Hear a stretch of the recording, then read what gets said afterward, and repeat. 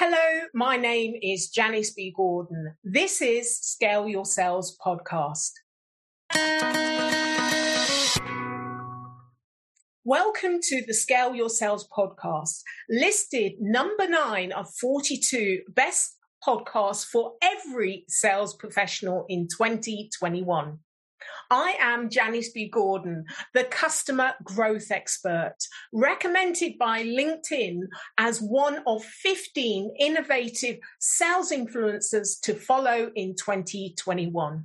Hello and welcome to Scale Your Sales podcast, Barbara Windsor-Smith. I've been dying to get you on this podcast for a long time. We've got so much to discuss, so welcome. Thank you, Janice. It's my pleasure to be here with you today. Well, the first thing I really want to delve into, because you've got such an interesting background and wealth of experience, is how can CEOs of smaller sales operations really land and compete with larger operations to land those larger deals? This is your area of expertise. So absolutely. Great. So how does that happen?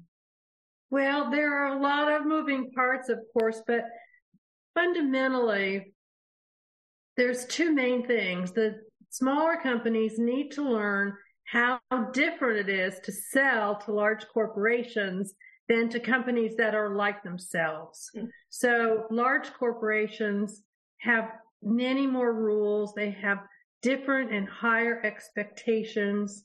And so there's a lot to learn. Besides that, there's a great deal more preparation that you need to do. You need to really approach it as a team, not as a solo salesperson, and get a process in place that's designed to go after large accounts. I think really small companies have an advantage if they learn how to use it. They have the advantage that they can put the people in front of the prospect who are actually going to do the work. And big companies usually send a capture team in to sell the business, and then different people do it. So small companies have the advantage of giving more control to the customer. They're more agile. They move faster. They can, maneuver more easily than big companies. But you have to get over a lot of fear factors before they're going to say yes to you.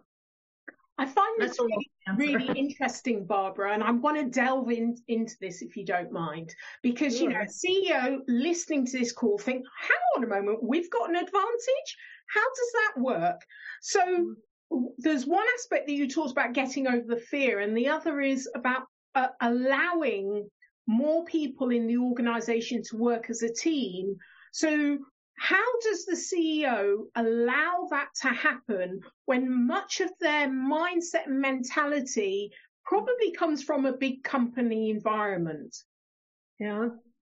Well, I think the CEO and the senior leadership team have to make up their mind that this is the way they want to scale, or one of the ways that they want to scale. It's not the only way, but it's a very good way, especially for companies that have a big sale, a complex sale.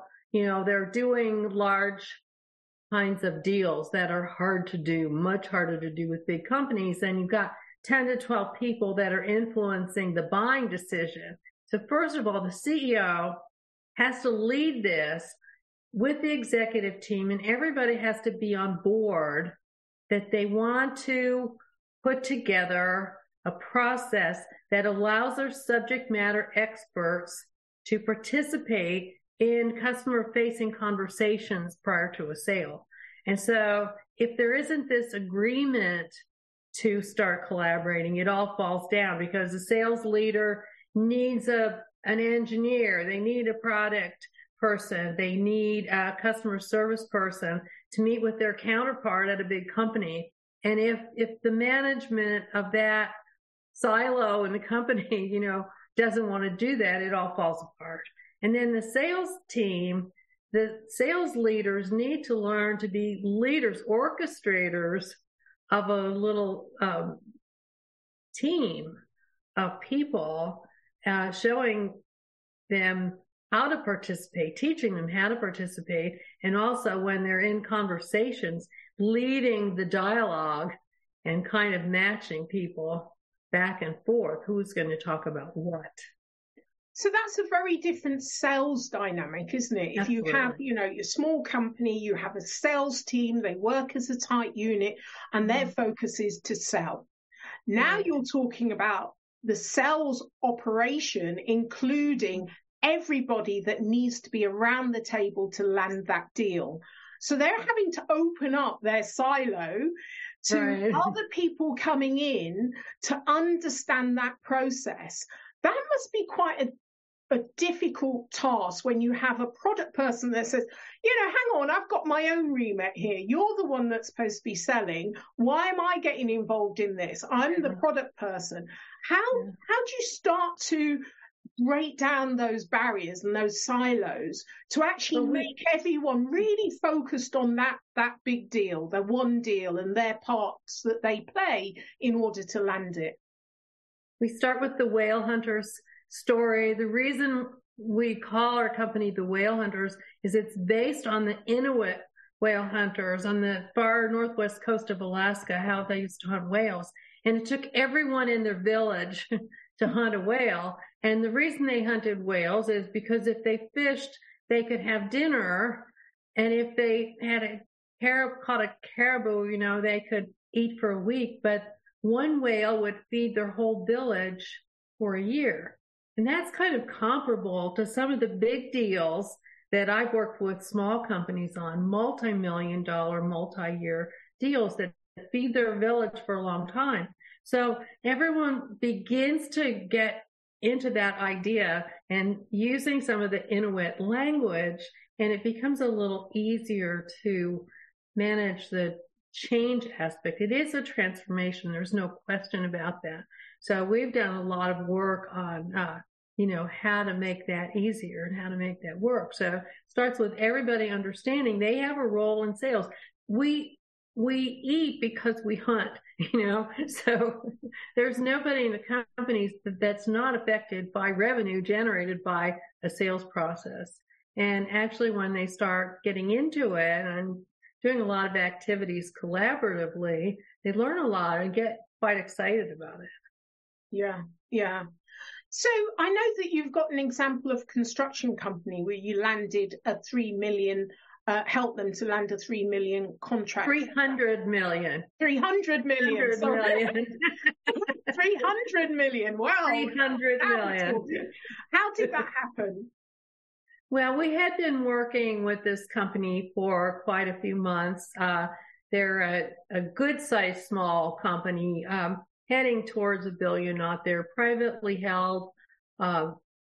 They do a lot of high-end construction, but they had never done any big resort business. And they were bidding on this resort and going up against a national company. They're a local company, going up against a national company that had a real portfolio of very highly visible resort construction that they had done. And so we helped them figure out a plan. Instead of trying to go head to head on experience in building luxury resorts, we helped them take the tack of mitigating risk.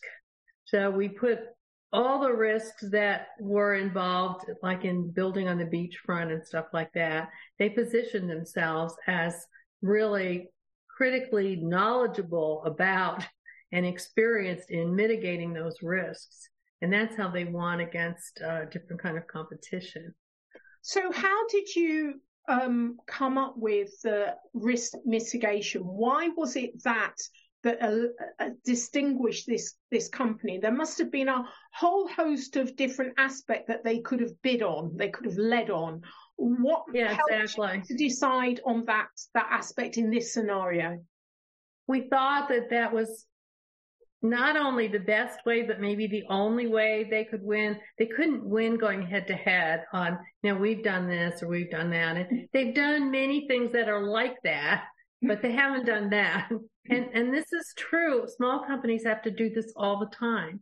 They're in a new industry, and the prospect is afraid of them because you don't know my industry, or they're in a new setting, a new context that they haven't worked before. And so you have to be very creative about how you're going to compete against that level of competition. So one of the ways you can compete is by presenting yourself as more flexible. But another way you can compete is to go straight at the fears that people have about this project. So construction, we're in a horrible time of supply chain.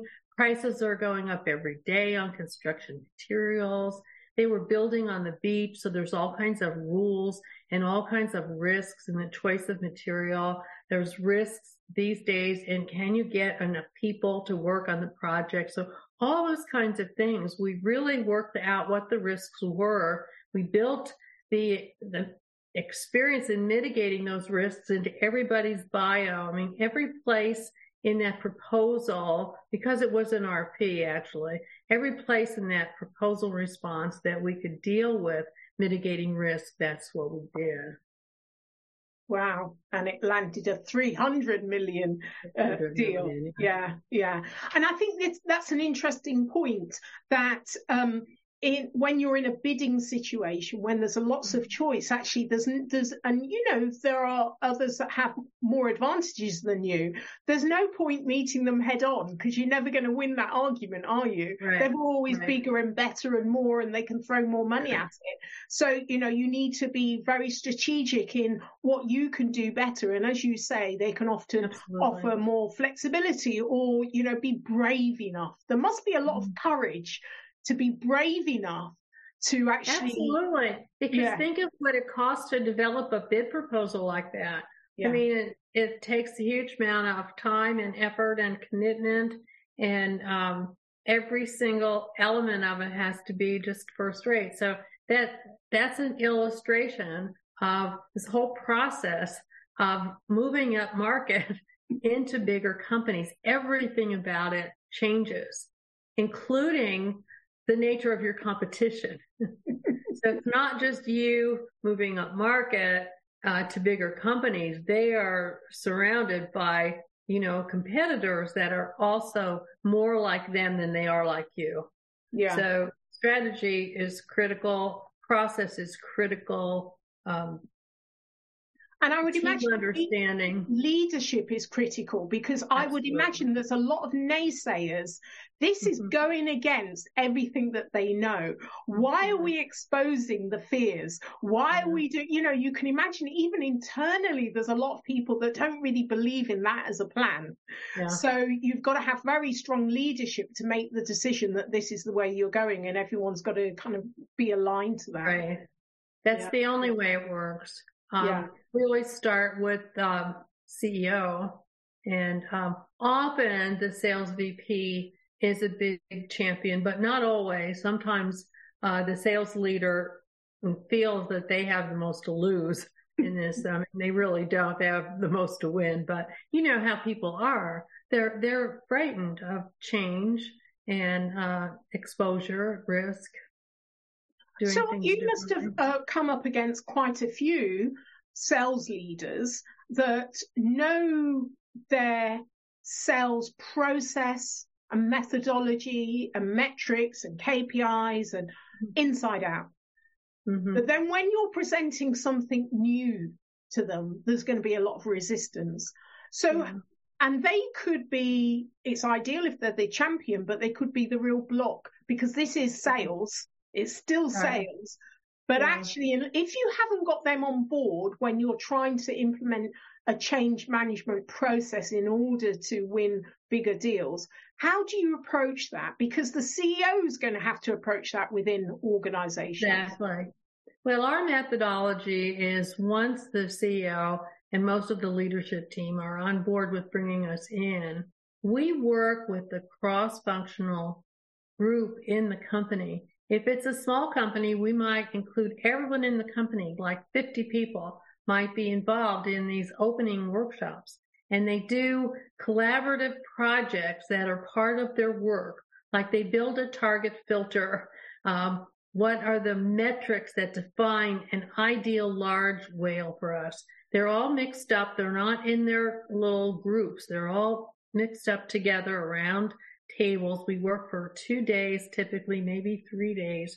And so they begin to, if they have any willingness to participate, they begin to get a sense everybody knows different parts of this process, and they understand more about what people can contribute who have never been part of this before. Your customer service people know a lot about your customers that the sales team doesn't know, and your training people know it, and your legal team know things that you need to understand when you're going after bigger business. So actually, it's very fun.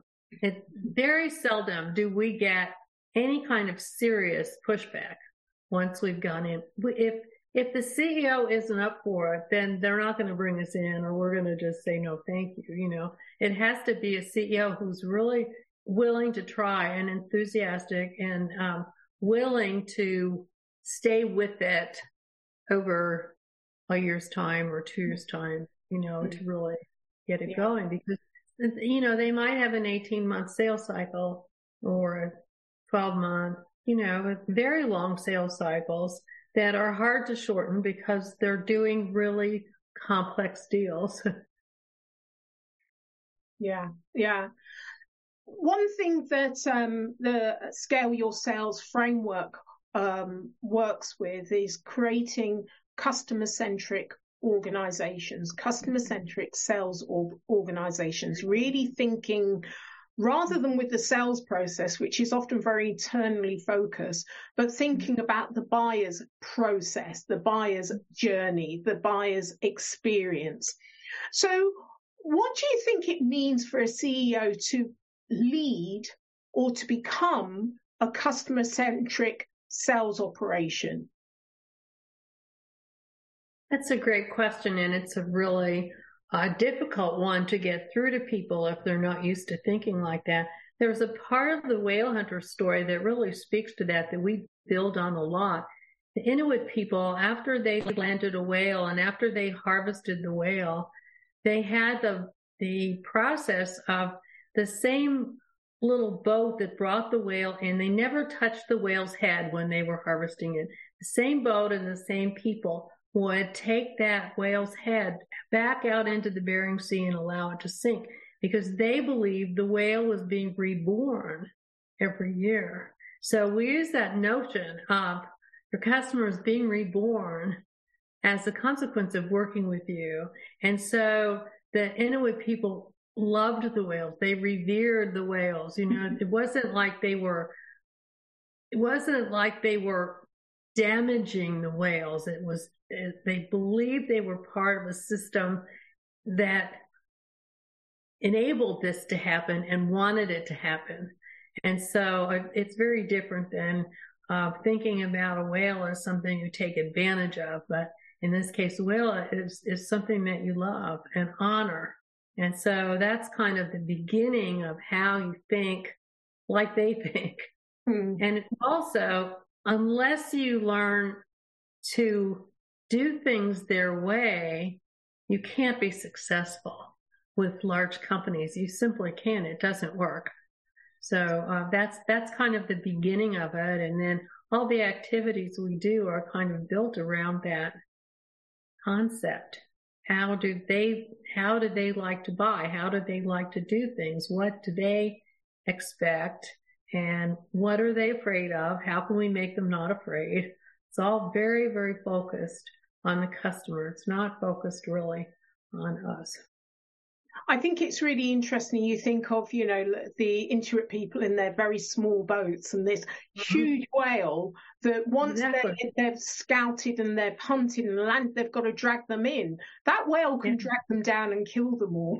Absolutely. Huge risk. And and the reason they risk it is because the reward is so high.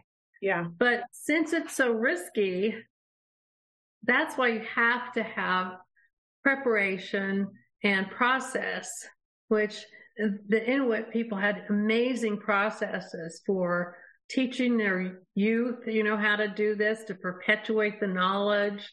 And it was all about, was a very spiritual thing for them, the Wayland. So we have found that the metaphor has had a lot of value as a change transformation process.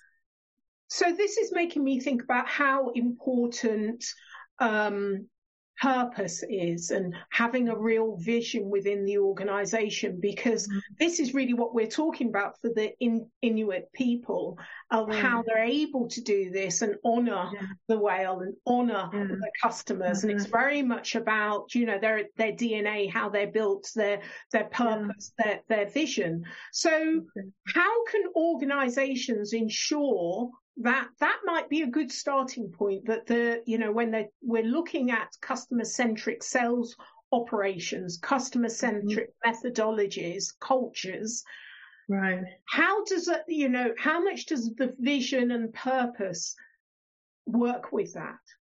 It has everything to do with it. So I told you a little bit about how we work with the company, but when we have a group together, we start by telling the whale hunter story. How did the Inuit people do it, and why did they do it? And the very next activity we do is asking people in the group to identify what are some of the characteristics of the Inuit culture.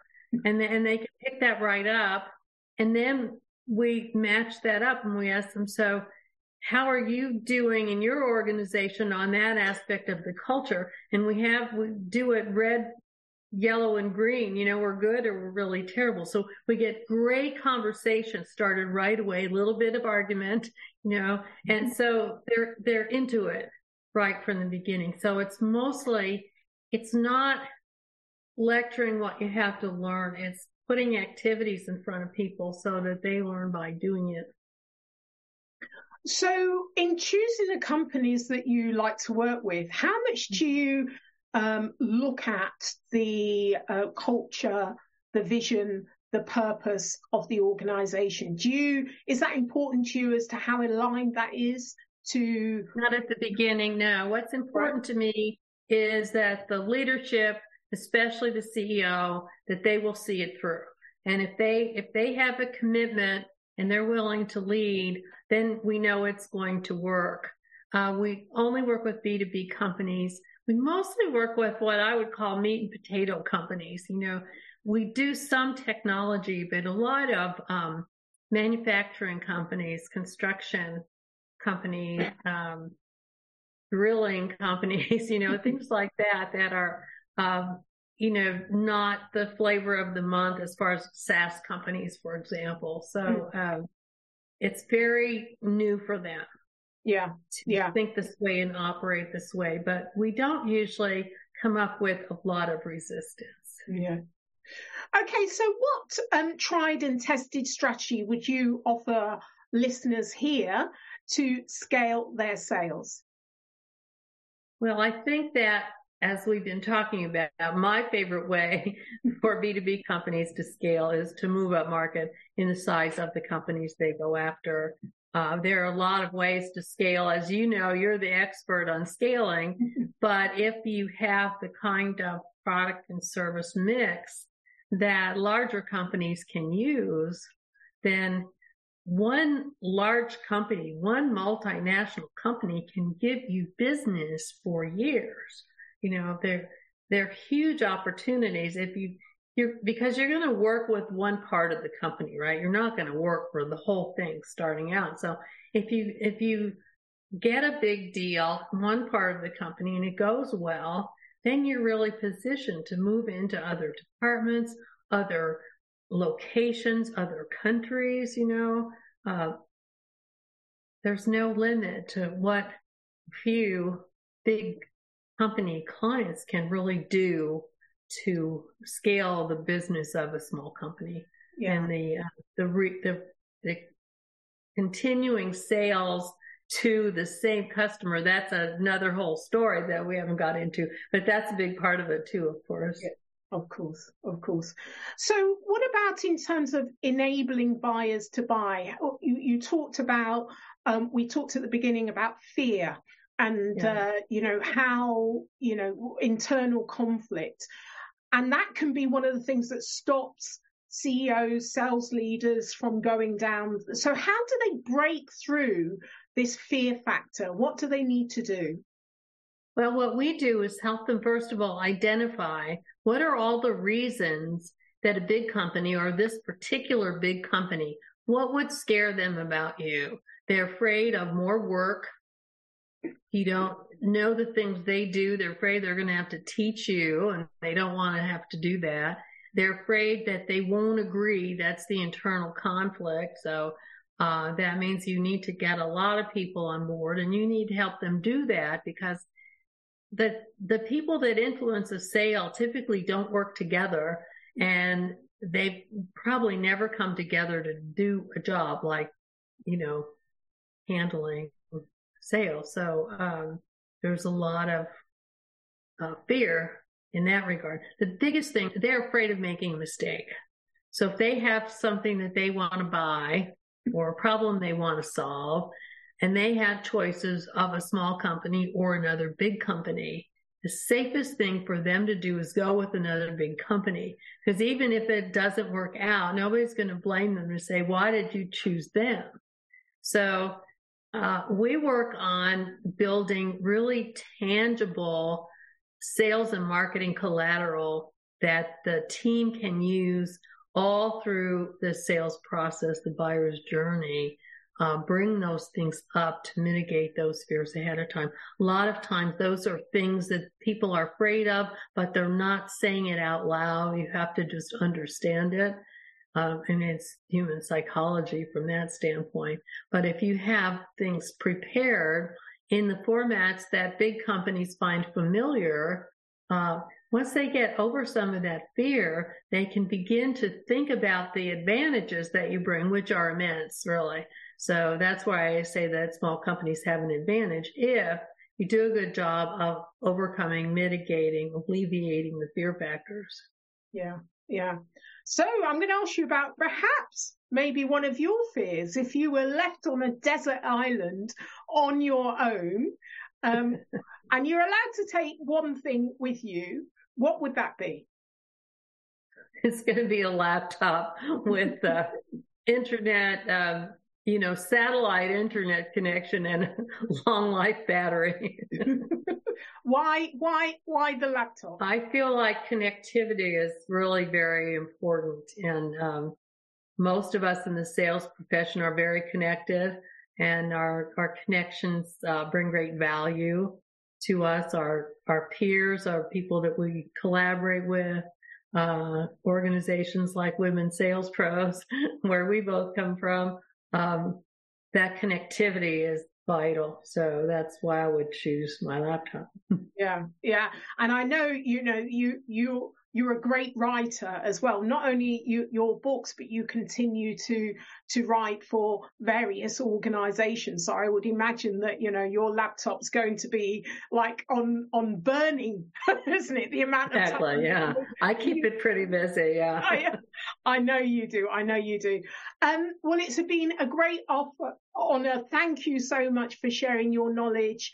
I've learned a great deal. Certainly, I've got so many ideas of things that I will be talking to organizations about.